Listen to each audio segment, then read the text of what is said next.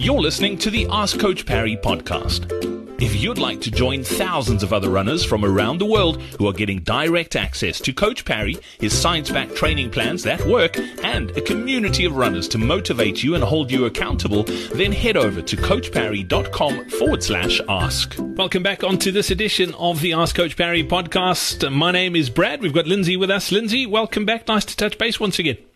Yeah, boy, yes. It's awesome to have you on. Francois popped a question into the forums.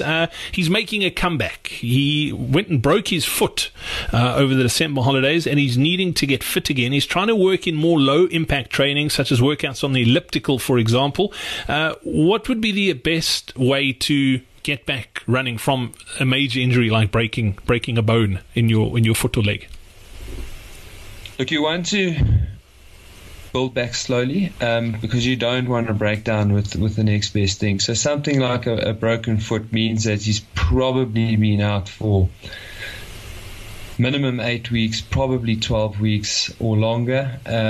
So you do need to get back into it slowly, not just because of that foot, to be honest, because your body just really needs to adapt. It would have been a lot of atrophy, a lot of loss of fitness, a lot of loss of strength, a lot of loss of proprioception. So certainly strength training, some focusing specifically on the injured area and the structures that support that, and then building up really slowly. So I like the idea that he's jumping on that non-impact elliptical. Some cycling, swimming will be great for the foot because it'll just help get that range of motion back in that ankle joint, and then build up really slowly. So, I'd almost treat myself as a novice if I was building up from a broken foot.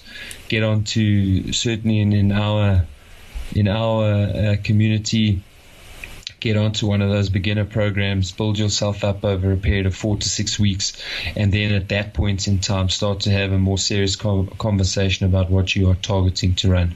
And that's always one of the frustrating things, Lindsay, as a previous runner. I mean, when you're first starting out, you don't know what you don't know. So that build-up is slow and it's tough. But when you have run for a while and you go and do something like break a foot, it's frustrating to have to start again. But the risk is, as you say, pushing too hard. Is there anything from a mental perspective managing that process where often our minds are way ahead of where we are physically from a training perspective? How do we rein ourselves in?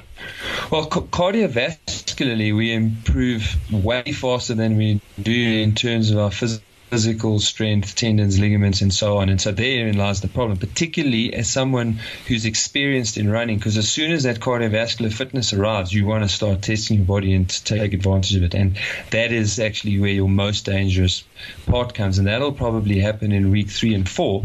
But week 6 and 7 is probably where your body will be getting to a point where it's ready and you should be pushing it along. So I think it's just to constantly remind yourself where you were in January and remind yourself you don't want to go back there, because if you do build up too quickly, you can actually have a different kind of break, a stress fracture.